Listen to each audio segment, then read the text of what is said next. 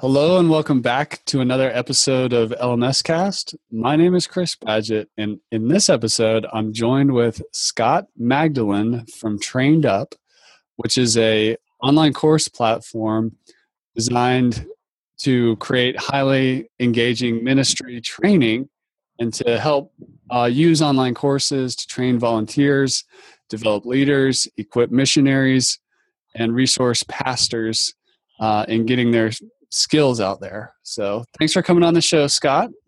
Yeah, man, my pleasure. Thanks for having me. This is really cool. It's good to have you here. Well, the main topic of this episode is we're actually going to get into SEO.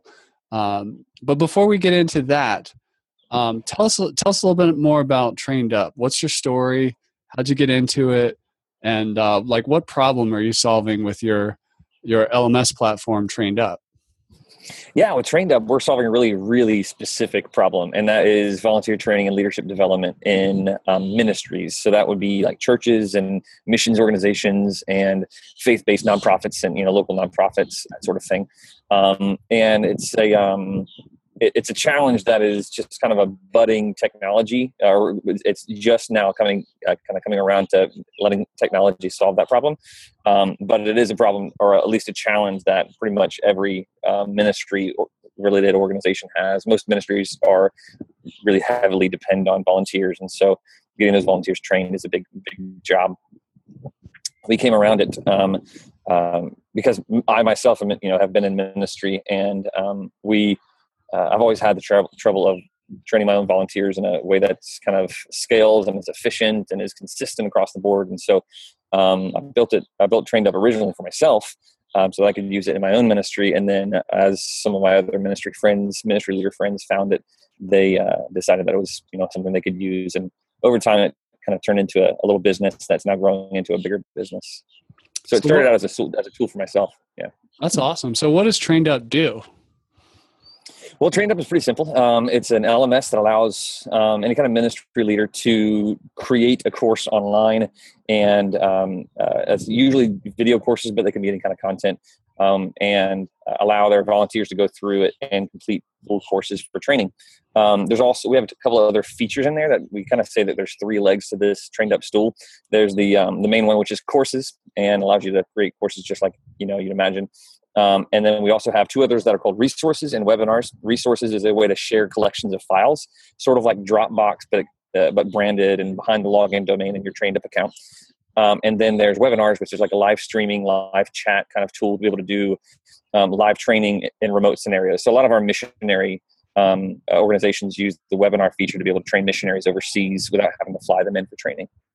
That's awesome. Well, if you're listening to this and you'd like to check out Trained Up, you can head on over to trainedup.org and see what that's all about. Today, we're really going to get into SEO, search engine optimization. And this is a great topic because there's so much junk or garbage out there and just bad advice or overconfident advice. Scott is somebody who really cares about SEO and helps can help get traction, can help actually create search engine optimized content. This is an issue that I'm really excited about. I've done a lot of the hard yards in learning how to do SEO. I've also, when I've run an agency, I've kind of come onto projects that had involved some kind of SEO agency, and I found some things that were a little unethical or weird, or all kinds of like link wheels and really just a lot of bad advice. And I understand the promise of search engine optimization. Everybody wants it. Everybody wants to be number one on Google for whatever. But the reality is it's a lot of hard work. I mean, but you want to be doing, it doesn't have to be hard, but it takes consistency. It takes doing the right things. It's not a passive thing that you just throw money at. You have to do the work, create the content. So I'm really excited to kind of merge our experience together here and talk about SEO that actually works.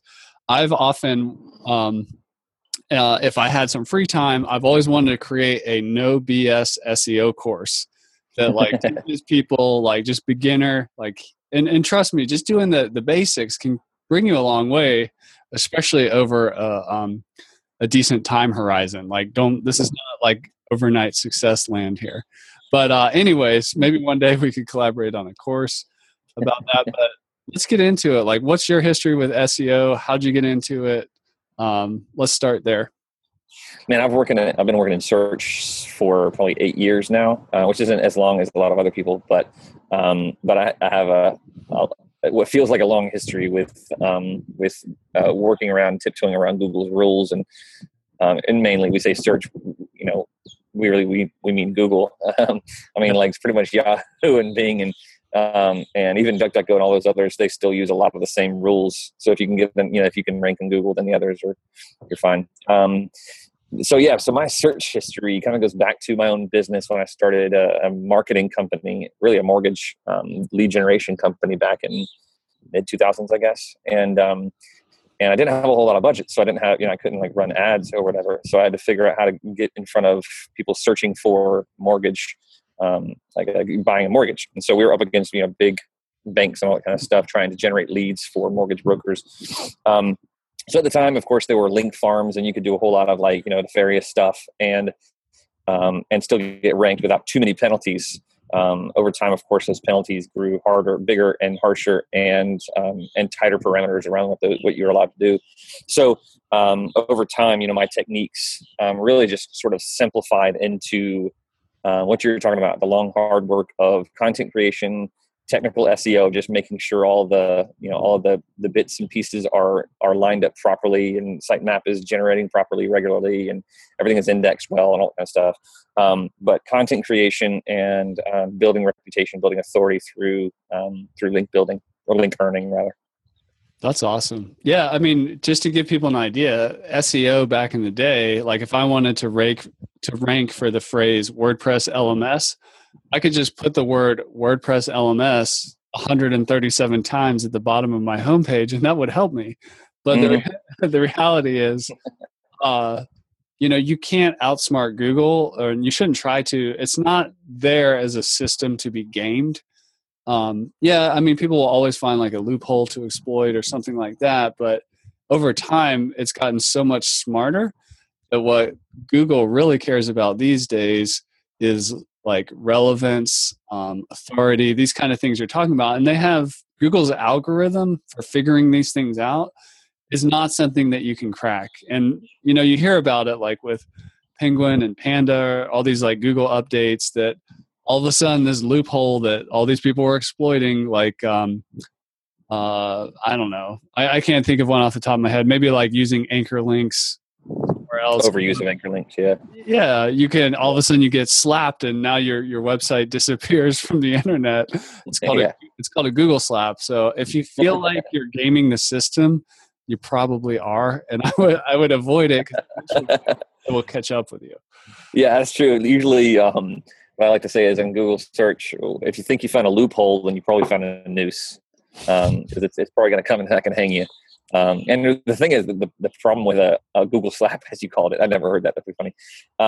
Is that it's not just that you get unranked, but you get like banned and blacklisted. Like and it's not just a matter of undoing what you did. You have to regain authority and regain trust with Google. And a lot of times it actually even takes contacting Google to prove that you've amended your ways and you have rehabilitated. So it's not easy. Yeah. And so there's a couple, we'll get into some tactics and some ideas here, but one of the key things to just realize is there's something called black hat SEO, white hat SEO, and gray hat SEO. So the black hat SEO is all the shady, not cool stuff that you might get away with. The gray hat stuff is things where you're not sure. Maybe it's a little bit shady, but it works, but it's not necessarily like clean as a whistle. Whereas like organic content that you wrote yourself that happens to include in a natural cadence the keywords related to your business, that's a white hat technique. So it's very much legit. And we want to talk about like really the white hat techniques here. But you'll hear that if you start researching SEO and you hear people talking about black hat or gray hat or white hat, focus on the white hat. That's the stuff that's good and that you don't even have to worry about. It's just best practices. So maybe Scott, we can get into something just some specific concepts that people should understand, and then give some examples. And before we do, I just want to frame in a lot of the people listening to this. You probably have an online course website or a membership site or a learning management system, which gives you a unique SEO challenge in that a lot of your content is protected and restricted so that members only or customers only who have enrolled in a certain course or membership are allowed to see the content. Therefore, Google is not going to automatically necessarily index that protected content. They're not going to give you a bunch of, they're not going to rank you for stuff that isn't openly available to the public. What Google really likes, they don't like dead ends and stuff that's kind of hidden. It's not bad to have your content restricted to members only. Just know that that's not necessarily helping you a lot for SEO. So if you have an online course or a membership site, it's really important that the content on your homepage, on your other pages, like your about page, and all kinds of feature pages or whatever, that content, you pay a lot of attention to that from an SEO perspective. And also, I highly recommend that you do something like have a blog that's free and open to the public, which is your opportunity to really create a lot of content, SEO-rich content for your platform, so that you're not just keeping a secret from Google, everything that's kind of locked in and hidden inside your courses and your memberships. Uh-huh. Well, let's get into some things. What are some key concepts that people should pay attention to, and what would be some tactics they could try to do? Yeah, so some key concepts probably would be, like you said, you mentioned blog, how important it is to have a blog. Those blogs, although they feel chronological to us as humans, they are considered pages by Google. And so every blog post you creates a new page on your site. And it should be, of course, you should be, whatever website builder you're using should be indexing those individual blog posts as well. And blog posts are the easiest way to create new pages on your site. I mean, it's one thing to create like a topic specific page on your site, like a feature or a service that you provide, or something, some topic that you know about. It just feels more natural to create a blog post. Blog posts can feel more, can use more natural language. Generally, they can be a little bit more time sensitive. So, you write about something that's happening right now or happening recently. And so keeping up and maintaining a blog is probably my number one content creation suggestion. If you don't have a blog, it's tough to rank your other pages, because just generally pages on a website don't get the link back kind of stuff that blog posts usually have. And as far as like coming up with content, well, the hardest thing about blogging is like content creation. It's not writing the actual content. It's coming up with content, and then like not just the content idea, but how do you fill it out? And the great thing is that course creators, people who create any kind of teaching or training content, that's my clients too. They have a great opportunity to repurpose and reuse and restate all that content that's inside their course. So all those videos and hopefully the transcripts to those videos, they live behind a login wall, and so they're not being indexed. That's good for the course side of it.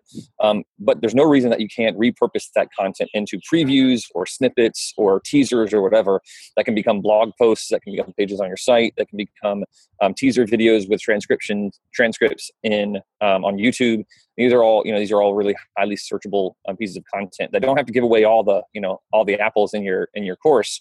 You don't have to kind of give it away so that the course becomes less valuable, but they are good search pieces that Google can hang on to and chew on and provide for people when they're searching for stuff related to your topics. That's awesome. And I'll give you another pro tip in terms of content, which is images. A lot of people don't pay enough attention to images. Google likes to see like multimedia types of content. So, and Google, it's getting better. I mean, AI or whatever it's a thing, and Google might be able to tell what's in an image, but computers usually can't tell what they're looking at. So you have to tell them what we're looking at here. So, for example, if even just the title, without getting into the more fancy like alt titles and things like that, if you have a picture and you're going to add it to a blog post or anywhere on your site, take 20 seconds and retitle that photograph by the name or the phrase or whatever's in the picture, so that you're telling Google like what this image is. So for example, if I take a picture off my phone and the title of it is image 0157, and I put that on my site, it's not really doing anything for my SEO. But for me, if I'm selling a WordPress plugin, if I take a moment and take that logo image and retitle it from image 0157 to Lifter LMS, a WordPress learning management system plugin for online courses, and then I upload it to my site, I've just done a huge value to my SEO. And so you can even go back into your media library in WordPress or whatever. You can redo this stuff later if you need to. Mm-hmm.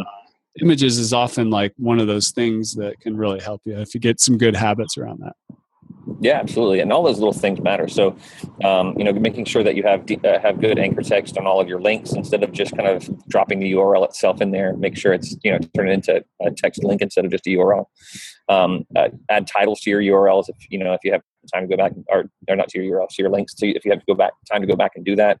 There's also, we tend to think about like the content itself, but it's really also important to have page titles and page descriptions on all of your pages as well as your blog posts. So I personally manually write up a title and description that's a search title and search description that I want Google to know about and Google to use when they rank one of my blog posts. So my blog post might be, how to train church leaders on in 10 seconds a day or something like that. But the search title is a little bit more optimized. I make sure that it's tighter, that fits in with I forget what the character length is. Yoast helps me with that. But it fits within the Google search, title search parameters, and then I write a description that fits within their limits on the description text.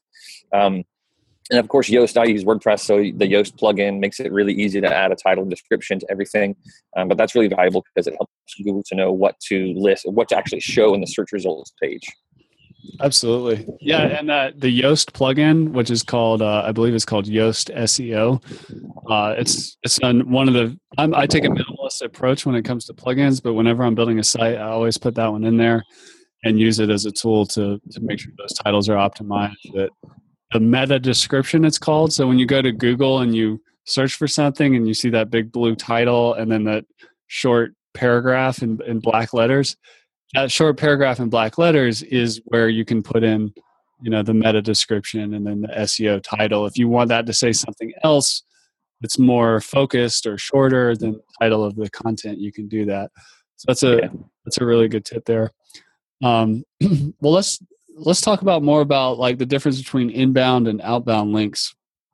So inbound links are where other sites link to your site, and the authority of the site linking to you, like if the Huffington Post links to you or some like crazy spamming site links to you, like the opposite thing could happen. You could actually get hurt, or you could be dramatically helped by the quality or the authority of that inbound link. So let's talk about inbound links a little bit. What else should people know about inbound links and how to get more of them? Yeah. So, my number one tactic isn't so secret. It's trying to get in touch with site owners, content producers on other sites, and either produce content for them, ask for a backlink on one of their pages, tell them about my service so they'll link to it in their suggestions places. Those old school link rolls. You remember? I don't know if you've been around long enough, but those blog rolls from back in the day. I don't think anybody has those anymore. Yeah. Like the sidebar of essentially like my friends, my internet friends. Yeah. But those things are actually, good link juice back. So that's really good. I also kind of try to focus on high domain authority sites within my niche that are talking about what we talk about. And so domain authority, you can use tools. There are, probably dozens of tools to evaluate the domain authority of different sites on the web. I use Moz, their Open Site Explorer or something like that. Fresh Web Explorer. I'm not sure. They have all these different Explorer tools. And it tells me the domain authority of the sites that I want to target with content, either as guest content or with links or whatever. So I do that. I kind of reach out. Also, I've heard that .gov and .edu sites, if you can get a link from one of those, they have natural high authority because they typically have higher trust. And so if you can get a link back from one of those, it's really good, especially if you're a course creator and you are doing your own teaching. You might be able to find some sites in your kind of category or your area that might be willing to not trade links. I don't know if that's even a thing anymore, but essentially you'll be able to post content in their space and link back to you. So also, I use Moz, and they'll tell you the spammy links coming back. So you can you can check to see if there are links that you didn't want to create, like somebody created a link back to your site, and it's getting flagged for spam, because if you get to 8 or 9 or 10 spam flags, Google will start to blacklist you and penalize you for it. So you want to watch out for any links that are triggering Google's spam kind of alert system. So absolutely. And you can go through a process through Google Webmaster Tools that's called disavowing, where you can be like, I don't want those to count at all towards my SEO or whatever. Mm-hmm. Like, don't pay attention to those because I don't like them or they're spam or whatever. Yeah. So that's cool. And another thing, I like your point about guest posting. That's a really good one. And there's a lot of people out there who, especially if you're a course creator, you're probably better than average at creating content. There's a lot of other publishers out there who'd be happy to have some new, fresh content on their blogs or whatever, and are more than happy to give you a link back to your site. The other thing you can do is create some of your own backlinks. So for example, Lifter LMS, we have a YouTube channel. All these podcast videos go on YouTube. I think we're up somewhere around a couple hundred videos, maybe 300. Every single one of those in the description has a link to liftlms.com, a specific blog post, a certain product, or whatever is the context of that video. That creates a huge amount of and I don't know if they index it in the same way than like somebody else's site that isn't open to the public or whatever.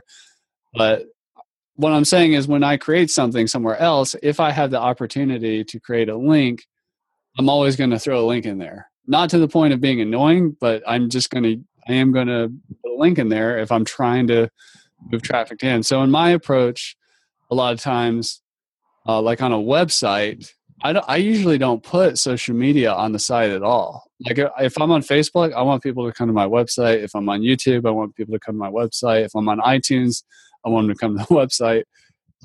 It's not bad to have links out to these places either, especially if you're pretty active on them.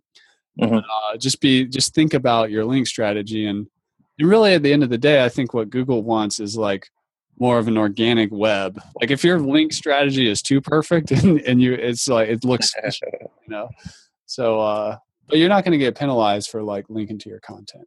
Now, you won't get penalized for linking to your content from your own social. And they aren't counted at the same weight as general web links, but there is some sort of signal in there that counts buzz and social conversation about your content. So that helps for certain. And of course, social activity helps, knowing like Google can associate your social accounts with your site, and will rank or help to affect your domain authority and your page rank based on your social activity and social interaction as well. So those are all signals that kind of play in. There's also other signals. I was just thinking a moment ago, another big signal.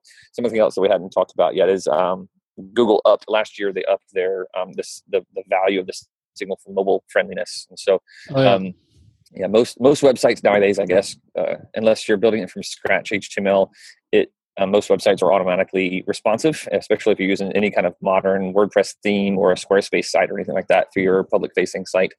It's going to be responsive. But if it's not responsive, Google will ding you, to the point of even saying if it's not a responsive site, Google won't list you because it's not friendly to the users. So that became a big signal in 2015. And then also, there's one other big signal I heard about recently. I didn't like, I heard recently there are some issues with pop-ups, like pop-up. Yes, that's the other one.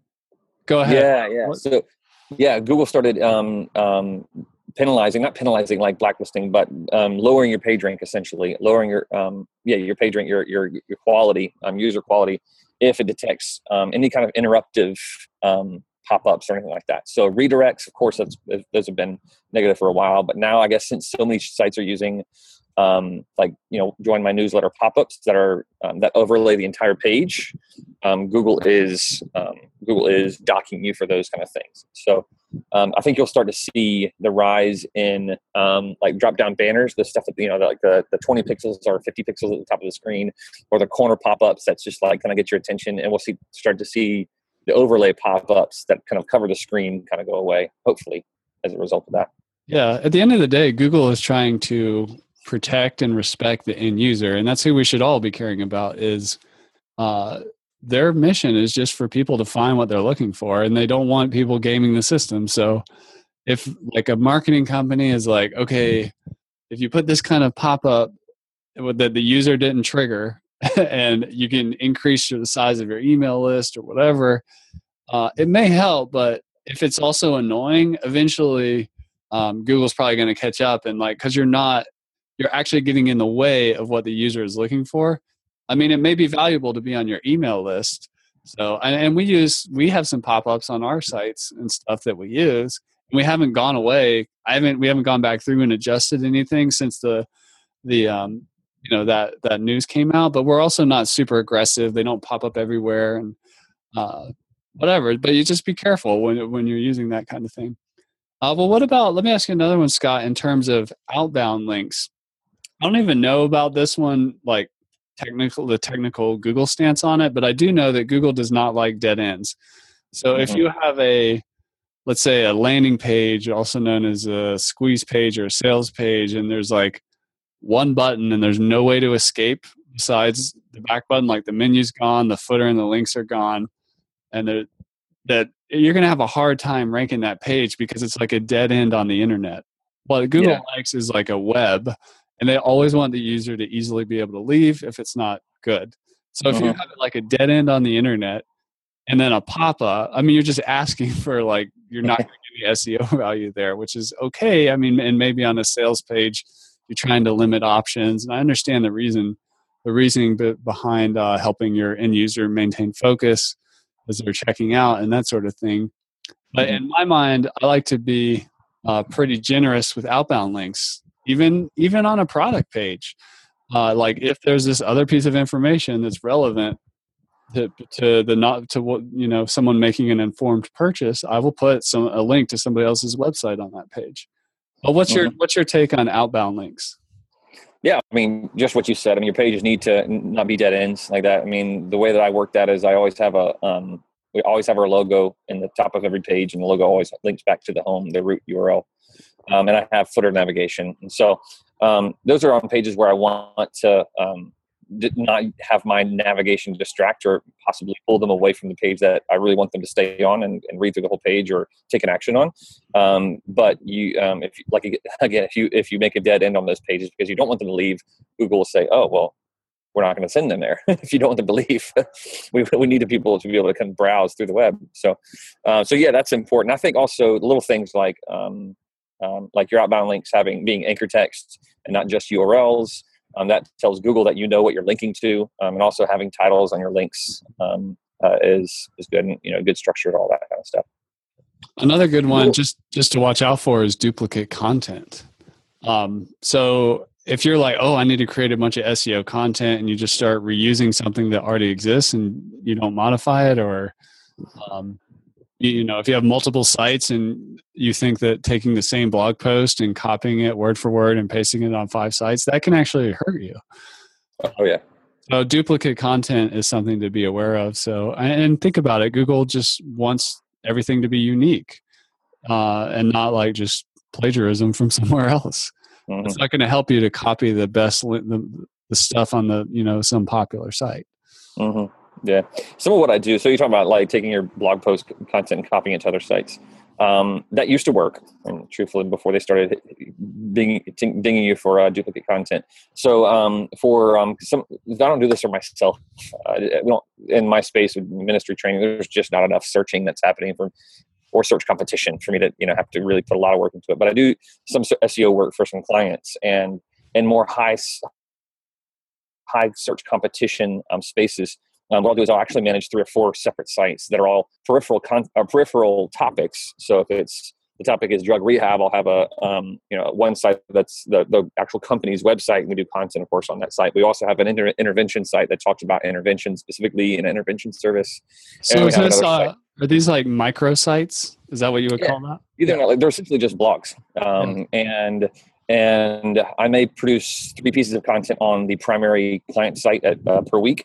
But each one of those peripheral sites gets at least 1 piece of content per week as well. So I might be creating 6 or 7 pieces of content, 300 words, 500 words, not these massive pieces of, articles, but enough to continue those sites. And these other sites don't have to have massive domain authority. They just can't be spam sites. And so and they need to link to one another, and they also need to link out. And so these other sites are legitimate websites. They're not clone sites. They're actually valuable in and of themselves. Somebody, they rank in Google, if somebody lands on it, like I want them to click that link back to my client's site. That's, not just because it's Google juice, but also because I want them to follow the link.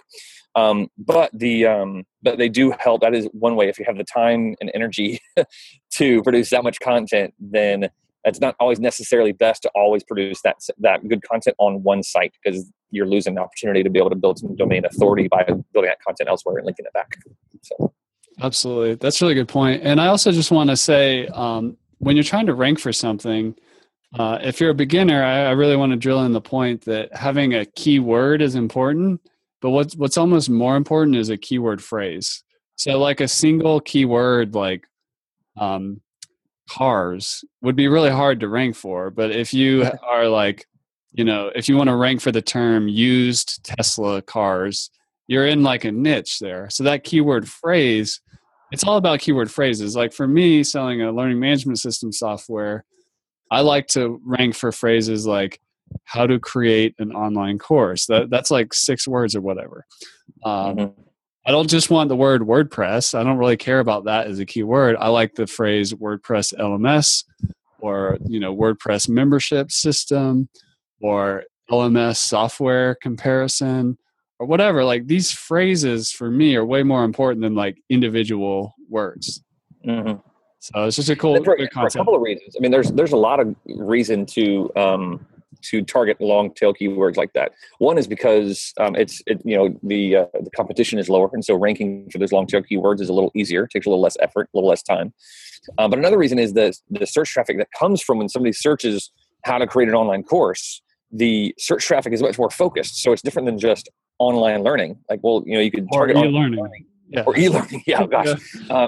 So then you get 10,000 hits in a month for that thing, but like only 10 of those people actually care about an LMS system. Right. Or you could rank for how to create an online course, or rather, even better, like how to build an online course with a learning management system or something, like something really long and it's specific and it's like, bam, lift your LMS, and they come to your site because that's exactly what they were looking for. And so you may get less traffic from it, but the traffic you get is much more focused and actually the people you want on your site. And so targeting those long tail keywords is good for a lot of reasons. And also it helps to make your content a whole lot more interesting. Like if you're targeting short keywords, 1 to 2 words or 3 words in a phrase, you're going to find that your content gets really boring. Right. And you start using that word over and over again instead of a variation or kind of a mixing up that long sentence. So yeah. So the basics of using a keyword phrase is like put in the title of the post or whatever page, preferably towards the beginning. Mention it in the first sentence of the first paragraph, maybe twice in the first paragraph, a couple times in the other paragraphs. But don't like overdo it. Don't like talk unnaturally or try to squeeze it in 17 times in each paragraph. Because then you're kind of trying to game the system there. What I'm saying is it's good just to I call it thinking like a search engine. Like I like to think like that when I'm like, what podcast episode am I going to make next? Or what kind of blog post am I going to do? I think about keyword phrases that might help. But more importantly, I'm caring about what's of value to my user base. And once I figure that out, like for example, this episode, I know that our user base, I want them to have a better understanding of SEO. So whatever I end up titling this episode, like SEO basics for online course creators, that would be a keyword phrase right there. And then if I say it multiple times in this video, SEO basics for online course creators, and then this video gets transcribed, it's going to keep coming through, but I'm not going to overdo it. But what I'm saying is like when you're uploading that image, when you're thinking about the title of the post, when you think about the words that are in your first sentence in something, like try to think like a search engine. It's a learned skill. Mm-hmm. Yeah, and there's some tools that will help even. So like, again, I use Moz, but for keyword research also uses another tool called Jaxi. And so these 2 tools will tell me not just like, okay, I have an idea for this phrase, how to create an online course, but I can also go search that or, do some research on that with these Moz and Jaxie. And it'll not only tell me like the potential for that particular phrase, the competition there, the number of searches that are happening, around that phrase, but it also gives me like 1,000 variations of that phrase, so that I can know what people are actually searching for. So that helps me in a couple of ways. That helps me to know how to talk about what I want to write about or produce content about, but it also helps me to know what to produce content about. That way I can not waste time producing content that isn't being searched for.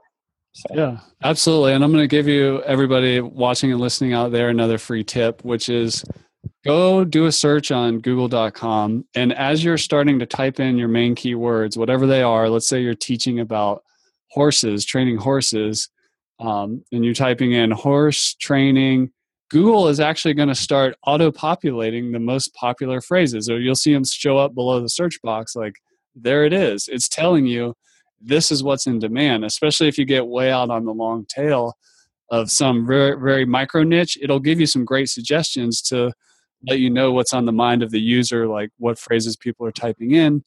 And if you even scroll to the bottom of the SERP, which is the search engine results page, it's just the page that comes up after you do a Google search. At the very bottom of the page, there's a bunch of keyword phrases down there that you could click on that are like basically relevant searches, saying if you liked the results here, you might also like these searches down here. Click on these. Mm-hmm. You just got to slow down for a second and think like a search engine and look at what's already there for you, to help you kind of come up with those phrases.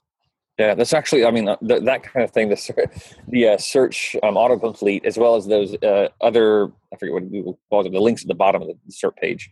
Those are really great content idea sources. So like, I don't know what to post today, or I'm trying to fill out my content calendar for next month, and I can only come up with 10 posts, but I need 15 posts. You can go start to search, and then Google will tell you what you should write about, because it's what people are searching for. So that's true. And just to give you a personal example of how powerful this is, I wrote a post once about affiliate marketing for online courses.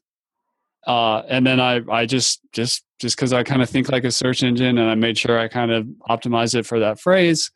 2 months later, I was on a plane to New York to do some affiliate marketing for online course consulting with a company there. But it's all because I just consciously thought about that. And, these long tail phrases are powerful. So if you're in business, you should know, what those are for you. Yeah, that's good. So, well, this all sounds like a lot of work, Scott. And I know you offer some services related to this kind of thing. So if somebody's if they're more like, this all sounds great, this sounds awesome, can you just do it for me? I know you do help out people from time to time. Tell us about what you've got going on over there. Yeah, so we do. We have our product that's this training platform, but I also help with some search stuff for some clients.